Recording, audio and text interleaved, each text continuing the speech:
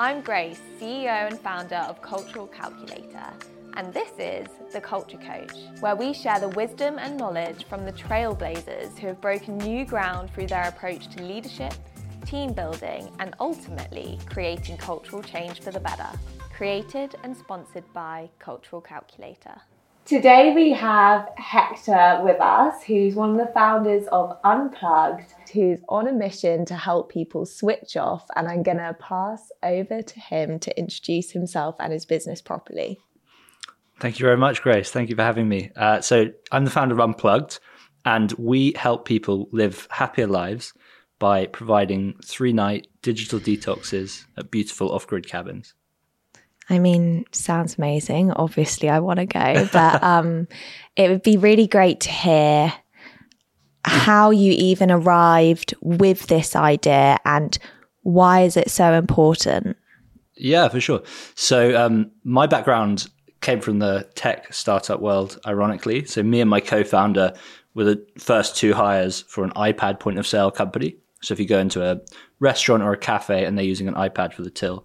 And, you know, we did the whole high growth, international expansion, opened up in the US and Australia. And I just started to lose my joy for life and really started to kind of get burnt out. And so in 2019, at the recommendation of a friend, I went to a silent retreat in the Himalayas. And, you know, it was this beautiful Buddhist temple on top of a mountain. And when it was first recommended, I laughed it off. I was like, I can't do that. What would the guys at work think? All of that. But I finally got myself out there. And the best thing about it is when you get there, they take your phone off you and you just spend 3 days cut off from, or 10 days even cut off from the outside world. So very cliche, but came back from that, quit my job a week later. And that was off the back of a conversation with Ben, who's my co-founder. And Ben is not the kind of guy you'd find at a silent retreat anytime soon. We spoke about how there's a lot of stigma around retreats, meditation, and so much of the benefit is just getting people offline and into nature. So yeah, we just saw a really interesting opportunity in, let's call it the digital detox space, because we're super early. You know, everyone kind of knows they've got an issue with screens and it's burning us out, but not many people are doing anything about it. And it's a hard space to make anything work because no one makes money when you're off your phone. They make money when you're on your phone and they can advertise to you. So as a result, it's really just consultants running corporate workshops. And we'd heard about this tiny house movement in other countries. And what's interesting about that, it's a great business model because they're very efficient at returning capital, but also they bring, let's say, sex appeal to it. And if you want to really affect change, kind of like Tesla has done with the electric car, like you need to make it sexy. So we just thought the two married together really nicely. So this was end of 2019, just before the world changed. And the basic concept is we put cabins an hour from city life. People go literally padlock their phones in a box. We give them a map and a Nokia and leave them to it. Wow. Okay. There's just like so much in this I want to unpick, like rewinding even back to you taking that step for yourself personally to go off to the Himalayas and do a 10-day retreat. You mentioned there about, you know, kind of like laughing it off after a recommendation. What for you was the specific switch that kind of flicked that went, no, there's something in this, like I want to try it out for myself? Yeah, so it really took me a lot to get out there, you know, like fundamentally it was a friend of mine did it and he told me, he was like, you just got to go and do this. And I think that normalized it to me because before that, I just felt so alien. And I think the narrative in my head was like, I'm not the kind of person who goes on Buddhist retreats, you know, like I can't do this. And I used to actually kind of pre and post retreat, like pre-retreat, I really cared so much what people think. I think I was very self-conscious in many ways, and that was very debilitating. Like my life, I've always been a people pleaser, and you know, whether it's kind of going out drinking to, you know, what I'm doing at work, like it was always really kind of governed by what will people think, and that was a real switch on the retreat, is talking about the Buddhist idea of attachment. So, you know, the retreat was half meditation, half Buddhist philosophy. And for the first 5 days or so, the Buddhist philosophy. It was like, yeah, interesting, but not life-changing. And then we got into attachment, and that is the idea that I need this to be happy. And, that was just such a watershed moment for me, because it just explained so much of my life. I just had this kind of thing of like, I need to, this job, or to go and do an MBA, or like whatever it is, just all these kind of silly external things. And what that retreat really taught me is you don't need any of it. And, we all have the kind of ability for happiness within us. And it's actually by stripping away all the things that are making us unhappy that we reach that, rather than, we feel like we need to add the car, add the job, add the higher salary. But it's not about that. It's about stripping it away, and we all have it in there somewhere. Wow, that was so beautifully said. And there's a Buddhist phrase that I often remind myself with, which is, when we give someone a diamond, we also give them the fear of losing it. Mm. And it's like, based on that whole idea of attachment, like where there is attachment, there's also often a lot of fear and a lot of suffering that can come out of it. But I'm really curious there with your kind of realization of actually not needing anything. Like you said, you came out of that retreat, you quit your job. What was that next step in going from that space to doing what you're doing now? It was all fairly kind of impromptu, but that was the thing. Like, the headspace I was in then was just a very kind of empowering one. And we actually, what also happened at the startup at the time, so I had to fly back for a leadership meeting. At this point, we had 70 people across 4 continents, and we're trying to raise a Series A. And 2 days after I got back from the retreat, the Series A fell through. And so that night, we closed the US office, closed the Australian office, got rid of half the company. And I was running marketing at the time, growth. And so we paused all marketing spend. So I had that week twiddling my thumbs. And because when I came back from the retreat, I had no intention of quitting my job, no intention of starting anything. But then that situation came about, and went for a drink with Ben. And then I think it was just that kind of, from the learnings I'd picked up, just realized that like anything's possible. I know that sounds cliche. So had a chat. Then I spent 3 hours on a Friday night Googling cabins, and I was like, all right, I'll quit on Monday, and let's give this a go. Amazing.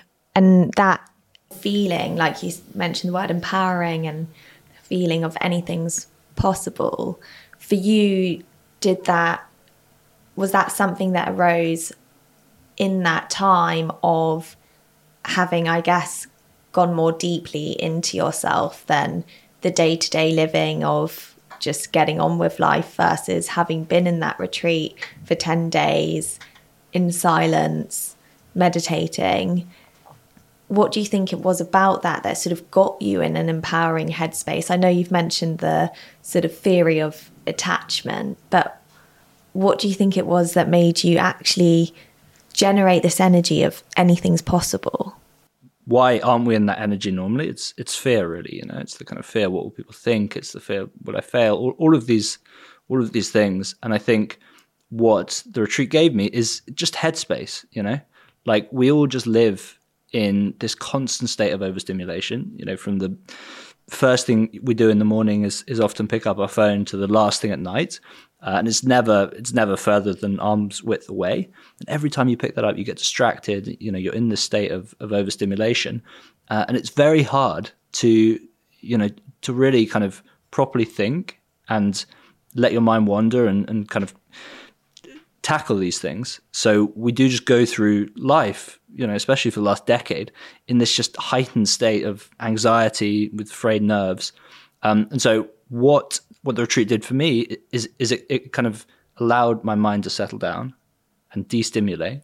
And I think from that place, humans are not built to be, stressed and in constant fear of what would happen if I do this or that. And so I think that's very much a kind of side effect of modern life, rather than the way we're supposed to be operating. Like, it's crazy that people literally fear like a presentation at work like it's death. There's an amazing anecdote that I can't remember the statistic, but it's about people fearing public speaking more than dying. So at the average funeral, then most people would rather be in the coffin than at the podium giving the eulogy. And that's the kind of state of it, right? And it's such a silly thing. But we're just not wired to live in these kind of crazy societies, these cities that we live in today. And that shows up in so many different ways across every aspect of mental and physical health. And so again, I think it really comes back to like stripping away what's causing us the unhappiness, and within there that we all have so much ability and potential. And it's just about letting that come out, I think.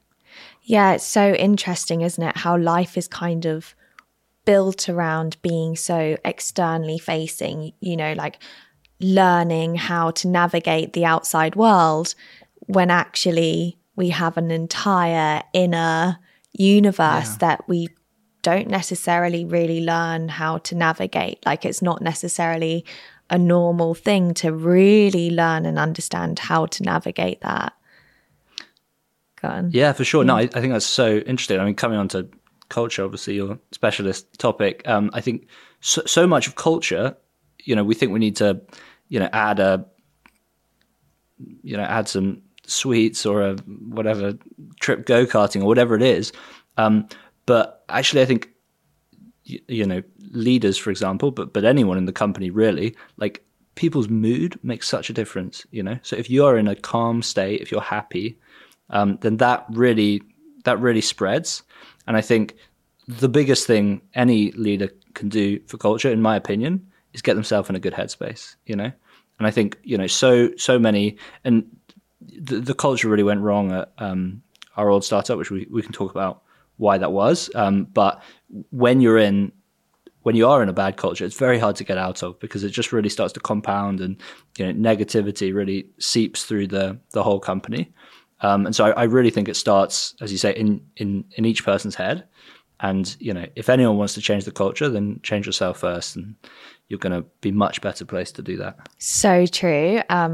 So like one of the ways we actually work at Cultural Calculator is, on the one hand, getting a team to be more aware of what is the experience of the collective environment they're creating, and what are the opportunities that are there for improvement. But the direction we've ended up going in is also working not just from that perspective, but also from the perspective of, okay, we can make improvements in the environment, but if we aren't expanding our self-awareness to make the personal shifts possible that are needed to be, to be about optimizing what the culture is for everyone, we would be neglecting half the picture. Like, you need the two working hand in hand. Definitely. Yeah, that's it. It's, it's at the heart of everything. So given you've mentioned, modern world, we're just not built for it. People would rather be in the coffin than up there doing the eulogy. Why do you think we've got to this point in society where it kind of has accelerated in that direction? Like, as you said, we live in this state of overstimulation. Like, what is the allure? Like, how come, given there's so many kind of negative side effects in terms of the stress, anxiety, even depression in some cases, like we're seeing now with kids growing up that have just been plugged into their phones the entire time, actually the heightening of eating disorders, the heightening of depression and anxiety in the younger generations. Like, given all of that, like, what's your perspective on why it feels like it's accelerating in that direction? I think we just, potentially optimizing for the wrong thing, or not even the wrong thing, but it's just, we're not optimizing for happiness. We're optimizing for what we think will make us happy. And it goes right back. There's a great bit in Sapiens, which is about, the history of humanity. And Harari, the author, says the worst thing that ever happened to us was the invention of farming. And the reason behind that is, when we were living a hunter-gatherer life, which we're still fundamentally, like, we haven't changed that much biologically. So we're still very much built for that life. And, in that life, you're roaming all day, you're on your feet exercising, you live in a kind of small, tight-knit community where you know everyone and you get on well. And you eat a kind of varied diet, all of these things. And then, we started to realize that, okay, we can cultivate these certain plants, which means we can settle down, which means, we don't have the kind of, don't have to do so much work and go and hunt and gather. But then it turns out that that farming is a lot of work. And, suddenly we became a slave to kind of managing the fields and farming the fields. And we started to live in bigger communities because, again, you didn't need to roam over such a big area. And those bigger communities, disease spreads easier. You suddenly get to a stage where you don't know so many people. I mean, again, you must see it when you're working with these kind of bigger organizations, that once you get past, I think it's 150 people, then stuff goes wrong. And so we were kind of focused on how do we make our lives easier, but the result is our lives became unhappier, and suffering increased. And it really hasn't stopped since, like everything we're doing. I think, social media phones are a great example. It brings so many amazing things to the world, obviously, and it's obviously here to stay. But it is kind of the next shift in humanity, like it happened with the written word. And, we obviously look back very positively on that now. And again, the written word has brought a lot to society. It's increased the depth of knowledge, etc. But when that was coming, Socrates famously was completely against the written word because he thought so much would be lost if we moved away from oral culture. Like he thought oral culture promoted virtue more, and it, promoted our memories, and it was a more kind of wholesome existence. And he was probably right. And it's the same thing's happening now, where we're going through this amazing technological change. And, you see, we're talking a few weeks after OpenAI have brought out their new tool, and yes. The possibilities are really endless as to where that's going. But is that a happier existence? Probably not. And it's a big question. Should we be optimizing for happiness? Some people. There was a podcast with the CEO of Goldman Sachs, and the point they made was what percentage is the right percentage of happiness to go for? Because you don't want to go for 100% in their view, because then then you won't work at anything. And I actually spoke to an old colleague who's gone on to be very successful, and he told me that he's just starting to uncover stuff around his childhood traumas with his parents. And he said, I don't actually want to cure all of my traumas because that's also what gives me my drive. And so it's an interesting question, which is like, if you want happiness, then perhaps the best thing to do would just be to go to the Himalayas and, sit in a temple meditating all day for the next 40 years. So I do think there is more to life. Like we seek novelty, and, perhaps that's what drives all this technological change as well. It's like the next thing, the excitement of that, we get meaning from that. So I think it's a really interesting balance, and I think it probably comes down to the individual. But I think what we do need to perhaps recognize is that these things we think are making us happy, like having more frictionless digital experiences, probably aren't. I mean, it's such an interesting perspective because to me that sounds like a perspective of fear. Like, God forbid if we optimize and everyone's 100% happy, no one will do anything. Often when I go on retreats, actually, it's a question that gets asked to the teacher, well, if I am just so content, I won't do anything.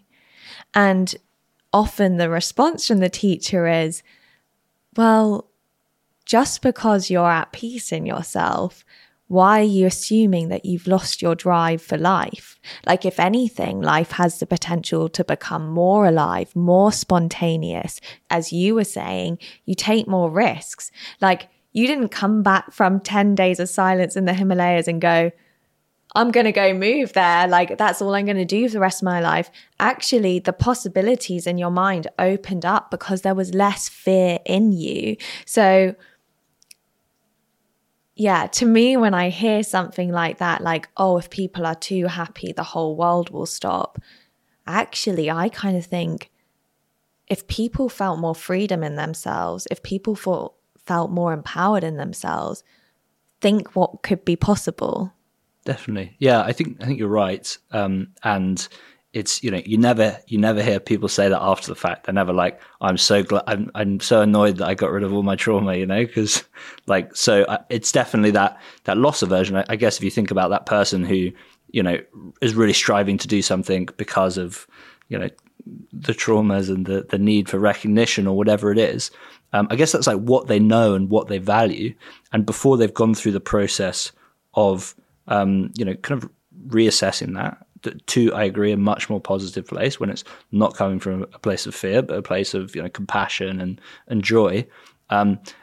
There is this kind of loss aversion of like, I hold so much stock in, how driven I am in my career. It's that's kind of, I guess, where people are coming from. But I agree with you that, if anyone who goes through that process, then they're like, oh, okay, actually, that was silly. Well, yeah, because I feel like it's part of human nature to feel that drive. Like think of, like Maslow's hierarchy of needs, like human beings actually, like the way that we're differentiated from the rest of the animal kingdom is our ability to self-reflect, our ability for our consciousness to continue to expand and develop. It's not a stagnant, fixed thing. It's something that actually has limitless expansion in it. We could develop it for the rest of our lives. And that to me is like, when I think now about even what I'm doing and my business, it's like me understanding my own past traumas and working through those has been such a fundamental foundation to give me the courage to do things and the capacity to do things that I just simply wouldn't have done otherwise. So I know what you speak of there in terms of course, there's drive that can come from unhealthy historic patterns, but I'm such a believer in the drive that can come from freedom from those patterns. 100%. Wow, I got just really lost in that. Here we are. You've set up Unplugged. And you mentioned about your co-founder, definitely not the type of person who necessarily would gravitate towards that stuff, but actually part of your mission, right, is about making this normal. And it isn't for everyone to go off, like you said, on a 10-day retreat in the Himalayas. And what you have done has been so impressive in terms of actually making it something that is so normalized of, oh, just get out of the city, have 3 days to yourself to switch off. But how did you kind of negotiate that tension? Like, why did you, for example, end up deciding it's a 72-hour thing? Like, what was kind of the logic around finding what felt optimal for that normalizing of actually something that has a profound intent underneath it? Yeah, it's a great question. So, I think approaching this, one of the big kind of drivers for us was to make something accessible, right? Because this really isn't aimed at, people who are already going and spending weeks or months in the Himalayas. Obviously, we do get a lot of people like that who come and love it as well. But it's about the people who, who kind of haven't made that, because it is a big psychological leap to make. And it's daunting, and there are big barriers around it, not least the time and cost to fly to the Himalayas. And so it's really about kind of bringing it to that wider audience, and because I think there's a danger still now, but definitely when we started, of digital detoxing kind of passing as a fad. And actually, when we were coming up with the whole concept, we made a list of phrases we weren't going to use. And digital detox was on that list. No way. It's too faddy. We can't talk about that. And I think that's still the case. But, as we grow, as we kind of get more people doing it, then, as you say, it normalizes it. And I think the reason we've kind of settled on it is because it is just a great description of what this is. And it's tangible for people to kind of be like, okay, maybe I could just spend, some time off my devices. And there's a lot of benefit to be had from that, obviously. So the way we kind of see it now is, I think people underestimate how malleable the future is. And it's always like I think sometimes people look at new ventures and it's like, well, is the world going to go in that direction? And the world was very much not going in this direction. We're only getting more addicted to our devices. But if we succeed and if we can get to a stage where we have thousands of cabins and we have hundreds of thousands or even millions of people doing this every 6 to 12 months, then that will create some profound changes in society. And just by that happening, then, that does normalize digital detoxing, right? So I feel like, we have the ability to take society in a different direction. And so the way we're looking at it is kind of see Unplugged as just one big social experiment. And, if we can get there and if we can really drive this change, then I think it will just take us in a really interesting and happier direction as a society. Wow. So with that idea of one big social experiment and the sort of ripple effect of what happens if we get more and more people doing this, what's your sort of ultimate vision for that? That's a great question. Well, I think the very honest answer is I don't know where this could end up, but I have a vision of where, we don't want it to be. And I'm not sure if you've seen the Pixar film WALL-E about the kind of, so it's a robot in the future and all of the humans live on this space station and they're all massively overweight and they're in these levitating wheelchairs with their faces into screens. And that is the trend. If you look around on the tube nowadays, everyone is just face down in their screens. And so, I mean, the future that I see is a little bit more like the past, like, can we go back to a place where people, where everyone enjoys being out in nature, being present, and there's so many things that comes from that as well. Like people smile less when phones are present. There's less empathy between two people, even if you just have your phone on the table. It doesn't even need to be switched on. So there's all these amazing things that, the more screens we have in society, the less empathy, it actually reduces your intelligence as well happening at there. So the less smiling. So I just think, we want to move this towards a society where people prioritize spending time offline so we can cultivate these things, so we can cultivate empathy, so we can cultivate real relationships. I think it's you must see this all the time at Cultural Calculator, but it's such an interesting debate, this whole kind of remote versus in-person work and hybrid, etc., because you just can't build empathy as well if you're 100% remote. I'm a big believer in that, and I know some companies do it, they make it work, and but a lot of other companies tried it and have backpedaled. And I think you do just need that FaceTime. That there's a depth of connection that you just can't get, and there's an even deeper depth of connection if a phone isn't present. So I really think it's about that. It's about, can we move towards a world where people are more compassionate, they're more empathetic, and they're more present. I mean, that's the word. So just to clarify, because it kind of freaked me out what you said there, are you saying even when a phone is just here, like let's say we had a phone here, we would feel less connected by the fact that the phone is there? Yeah, we would feel less connected and we'd both do worse on an IQ test. And we'd smile less. So. What is going on? Wow, that is so wild.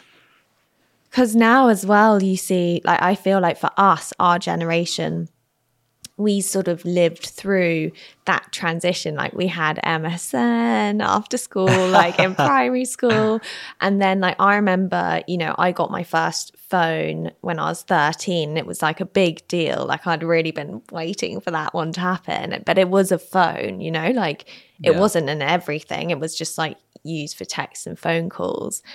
And now, obviously, when you see kids growing up, like, babies have phones and iPads, and it's kind of, I don't know what your view is or like what you sort of foresee from that, but I definitely wonder, what does that mean for a generation that has that's all they've ever known growing up? Like, how much harder is it to wean yourself off it? Yeah, it's super interesting. I mean, I think the key thing is that it's literally rewriting our brains, and if you've got someone who's using it from, like, neuroplasticity is is real, of course, and so you have someone who's using a phone from 3 years old, like that fundamentally just changes the way your brain develops. And I think, I guess, to play the devil's advocate, there's pros and cons with everything, right? So, obviously these kids are going to grow up and they're going to be much more digital native. And so it is just a different, very much like the transition to the written word. People didn't have the oral abilities and the memory abilities that they had before, but there are different things, right? Like you kind of develop the depth of knowledge. So there are, of course, going to be benefits. And I think this whole kind of, Elon Musk already talks about us being cyborgs with our phones. The connection's just bad. And, he's building a company where you're going to have a chip in your brain. And so it almost removes the need for the screen completely. So maybe that's the world we're moving towards. So I think, tech is going to become more and more integrated. But certainly for the next few decades, we have this situation where, whatever the current solution is, it's causing skyrocketing issues with, anxiety, depression.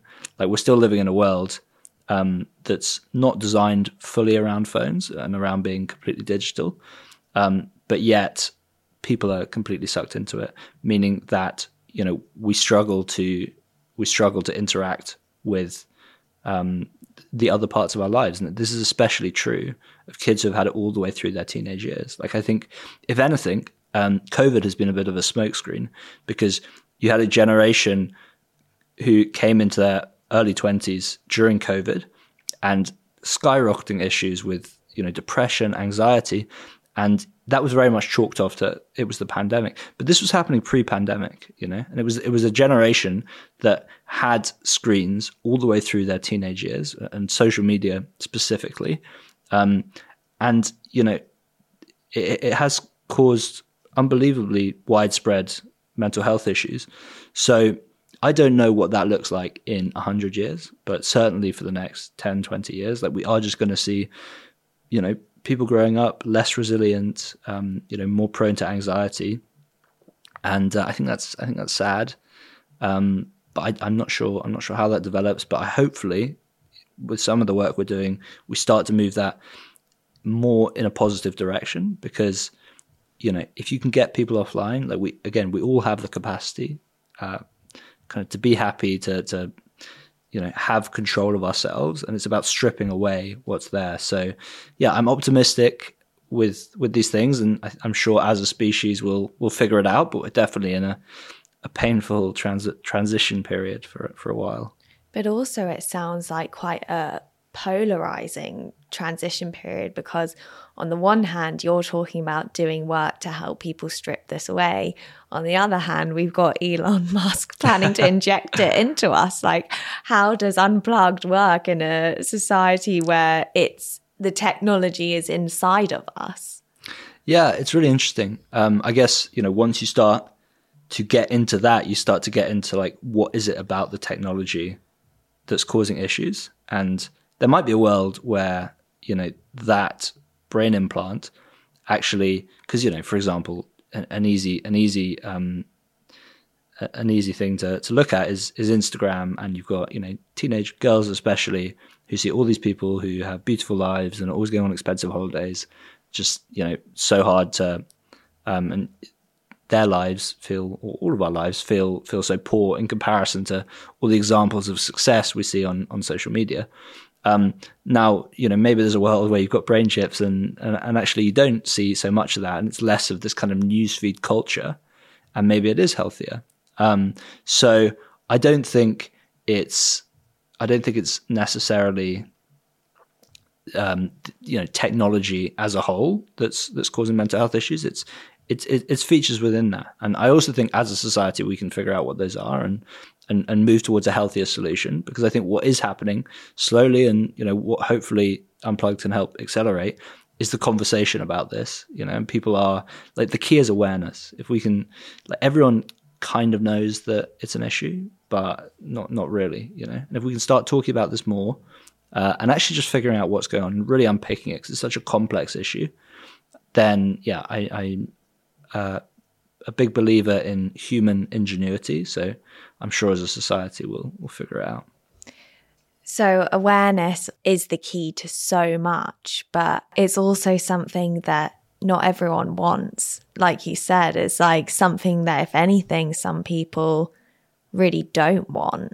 So what is the road to even attaining that?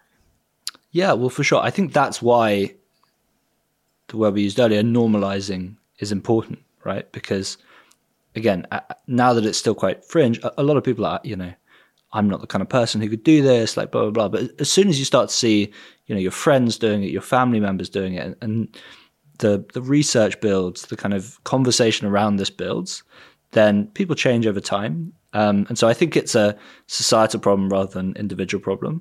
Like, people are always going to have, everyone's different. Everyone's been through their own shit, and, everyone's wired differently. So people, as you say, have to come to it themselves. But I think on the macro level, if you can bring about the societal change, then that will, help a lot of people get there. And, as one person gets there, it becomes more normalized and spreads to a wider audience. So yeah, I do think it happens organically over time, but it does need, people pushing, and that's what we're trying to do at Unplugged. And, there's I'm sure other work going on, and other people, looking at this and starting to do something about it. So I think we're on the right side of history. I think it's super early in a space that's only going to become more and more central to the conversation in the next decade. So yeah, I'm excited to see where it goes. So with Unplugged, have you had any kind of funny customer stories or customer stories that sort of relate to that awareness that you're trying to spread? Yeah, it's a good question. I'm not sure about funny ones. We always get, it's really interesting to hear. Probably the most surprising is just the amount, especially couples, who say, like, it's actually just the first time we sat and like talked, which is crazy. But if you think about it, for anyone who's been together for less than 10 years, like, you probably haven't spent a day together without your phones, for probably the majority of couples. Obviously, some will have.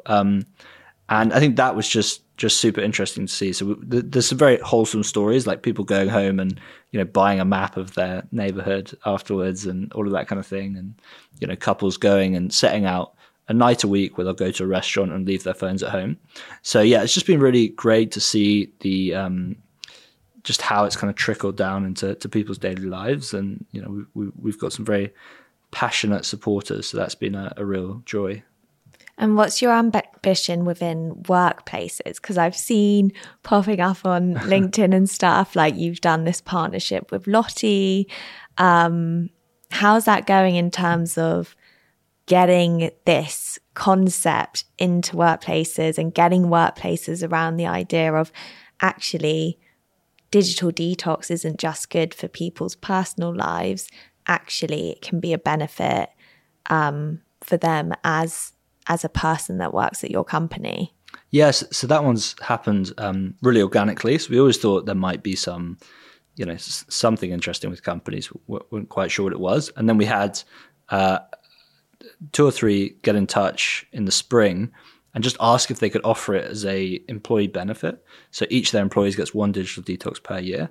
And then it's really just kind of grown from there. So I think we have 16 companies on board now, offering it to all of their employees as a annual benefit. And that's really exciting to see, because again, in terms of, reach of the message, like, to actually have companies getting behind this and saying, hey, look, we really, like, this is the message we want to send to our employees. Because I think, every company talks about how they want balance and all of these things, but much fewer actually do something about it. And so, yeah, it's been really great to see it used that way. And companies actually saying, hey, we do take this seriously, and we're actually going to give you 3 days offline where you can't get in touch with us. So that's great to see. I mean, we I think probably a year and a half ago, when our first employee, Tom, who's fantastic, went on his first holiday, the day he went on holiday, a couple of hours after the day started, he sent us screenshots of like 2 emails that come in about like fires, issues that had happened. And it was just such a like moment of like, oh my God, like everything that we preach about. And, one of our team, the first thing that happens on holiday is you get bombarded by emails, and you just realize that people are taking holidays, but it's so hard to get away from these things, right? And the other thing we sometimes hear is that, oh, why can't I just go to a hotel and put my phone in a drawer? And it's like, you can, but 99% of people don't. And so it's really about enabling people to take this time off. And so much of that is, the company actually sending the message of, hey, I don't need that thing from you on Friday. Like, really take this time off. Yeah, and it's so encouraging to hear that that's been something that's kind of happened quite organically as well, rather than having to persuade people of why it's a good idea. But on that note of like, well, you can try and go to a hotel and put it in a drawer, but you're not going to stick to it. If I'm going to an unplugged cabin and I'm logging away my phone, how does it work? Like, could I technically be like, oh, I'll just... Yeah, so it's all self-policed. So you get there, you've got a lockbox with a padlock, you've got the key in a sealed envelope. So it's enough friction that you're not opening it on night one, but it's there in case of emergency. So you close the padlock yourself, lock your phone away. But what we found is it's almost a behavioral psychology problem, because it's won or lost before people even get there. So when we launched, we didn't do too much around this, and people just saw a cabin on Instagram. They came to come and stay, and we were checking people in ourselves back then. We tried to take their phone off them, and they were like, no way, what are you doing? So we realized that it's won or lost before they even get there. As long as people are excited, that's what they're coming to do. They've told their friends, they've told their family, that it's much easier once they're there to actually do it. And it's about kind of removing the excuses. So, we've got Nokia in there, we've got a Polaroid camera, we've got a map. So all these reasons that people might have for, it's like, I can just check my phone. Like, if you can kind of remove all of that, then it really, empowers people to actually spend the 3 nights offline. And has that been a gradual process of basically seeing the types of objections people have, like, but I want to take photos, you're like, Polaroid camera, and it's like slowly been these like tools that you've added into your kit along the way? Yeah, definitely. It happened quite fast. So at the start, myself and my co-founder were checking everyone in. He would do the check and I did the checkout, and vice versa. And so we were getting feedback very quickly at the start. And so, luckily there's only kind of 4 or 5 things, so you can tick it off pretty quickly. But yeah, it's as you say, like once you got those things out the way, then people really, and I think the key is to get people excited about it as well. And then as the brand grows, and as why we're doing it, and kind of the message gets out there, then that all helps as well. And if people have heard, a lot of our kind of a lot of our customers come through word of mouth, etc. And again, that's just a very positive, because someone's told them about how they locked their phone away and they've had a great time. So there's a nice kind of reinforcing loop. It's kind of proving that concept you mentioned about the ripple effect. And when I had my mum here and we're talking about her teaching meditation, and a lot of people were like, no way do I want to learn that. And then slowly what ended up happening was people were noticing the benefits that others were getting, and then slowly started being like, oh, can I come along too? And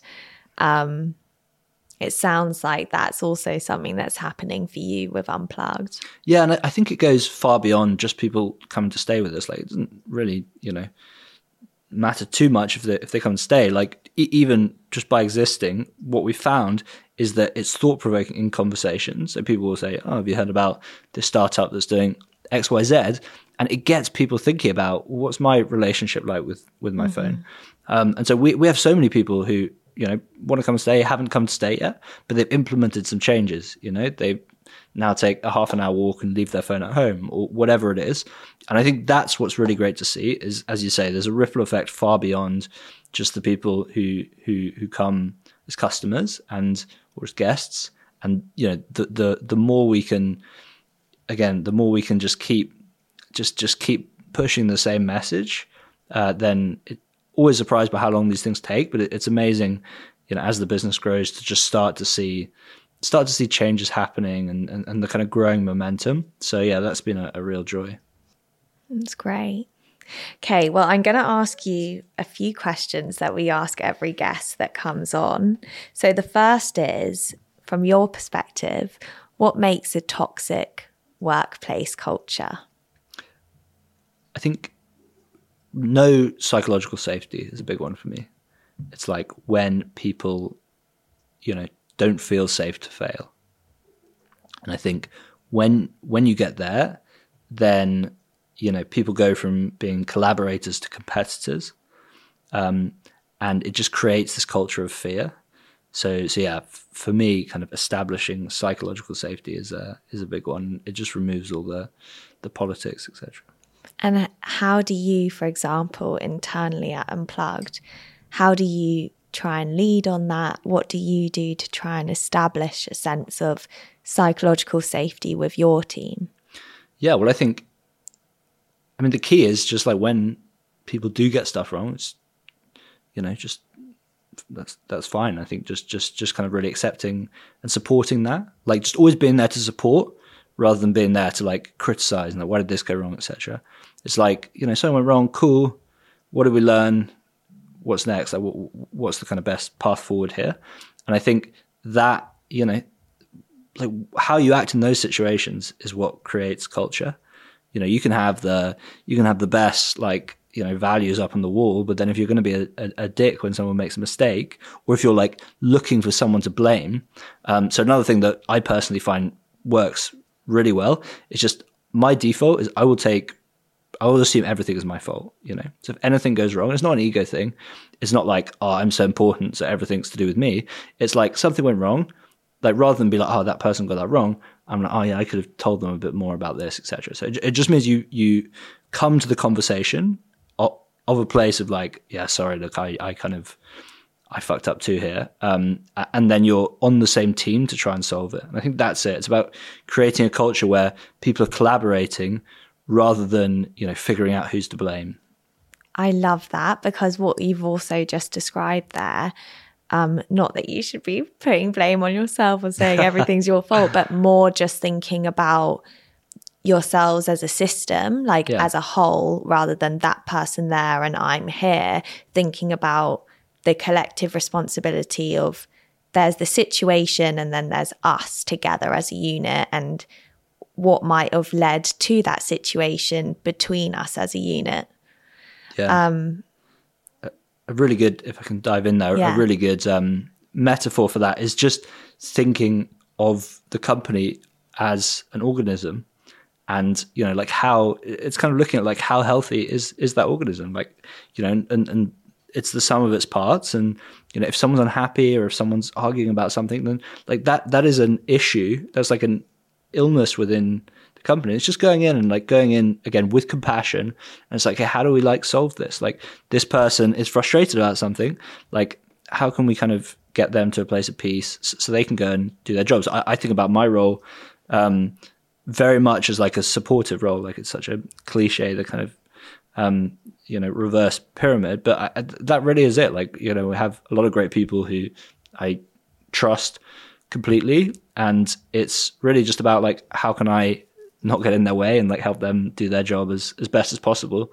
And I think having that mindset is helpful, helps me certainly. There are different styles. Some people are more hands-on and I'm not that kind of leader, I think.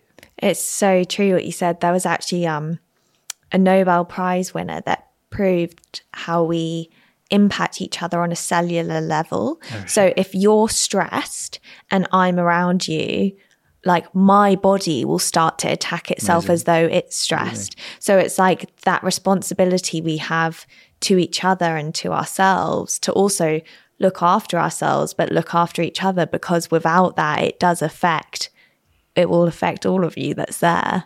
You kind of started to touch upon this, but what makes a great workplace culture? The flip side of the other one, which I think is that kind of just no. I'll do something slightly different. No ego, like intellectual humility. I think that's it. It's like where the question is just about like, okay, how do we solve? Like, what's the challenge and how do we solve it? Rather than like, people kind of positioning for credit or any of these things. And I think if you can create a psychologically safe culture where everyone's happy to fail, and it's just about, it's about kind of what is, right, and like how do we kind of get better, how do we improve? And if the focus is on that, and again, it's all about, there's a great book called Finite and Infinite Games by James Cass, and you only need to read the first 45 pages or so, but basically a finite game is a game where you have a set of rules and there's a beginning and end and there's winners and losers and everyone's competing, whereas an infinite game is a game where everyone's collaborating, there's no end, you're playing to play. And I think it's kind of viewing a company like that almost is, in my view, where it's less this kind of, everyone's graded and, you kind of win, lose, and, this person lost, etc. But it's more about, we're just playing to play, and, we're playing to get better at each time. And I know, certain companies have goals and objectives, etc. But in my experience, I was running, various functions at my old startup. Whenever I've forecasted set targets, we've always missed it by a mile. So I'm starting to think, actually, maybe that's not the way to go. And it's just focus more on playing to play. Because I think it's when there are very like hard goals and hard deadlines, which of course there are, in life. And obviously startups are incredibly hard and there are objectives to hit. Like that can often create toxic cultures.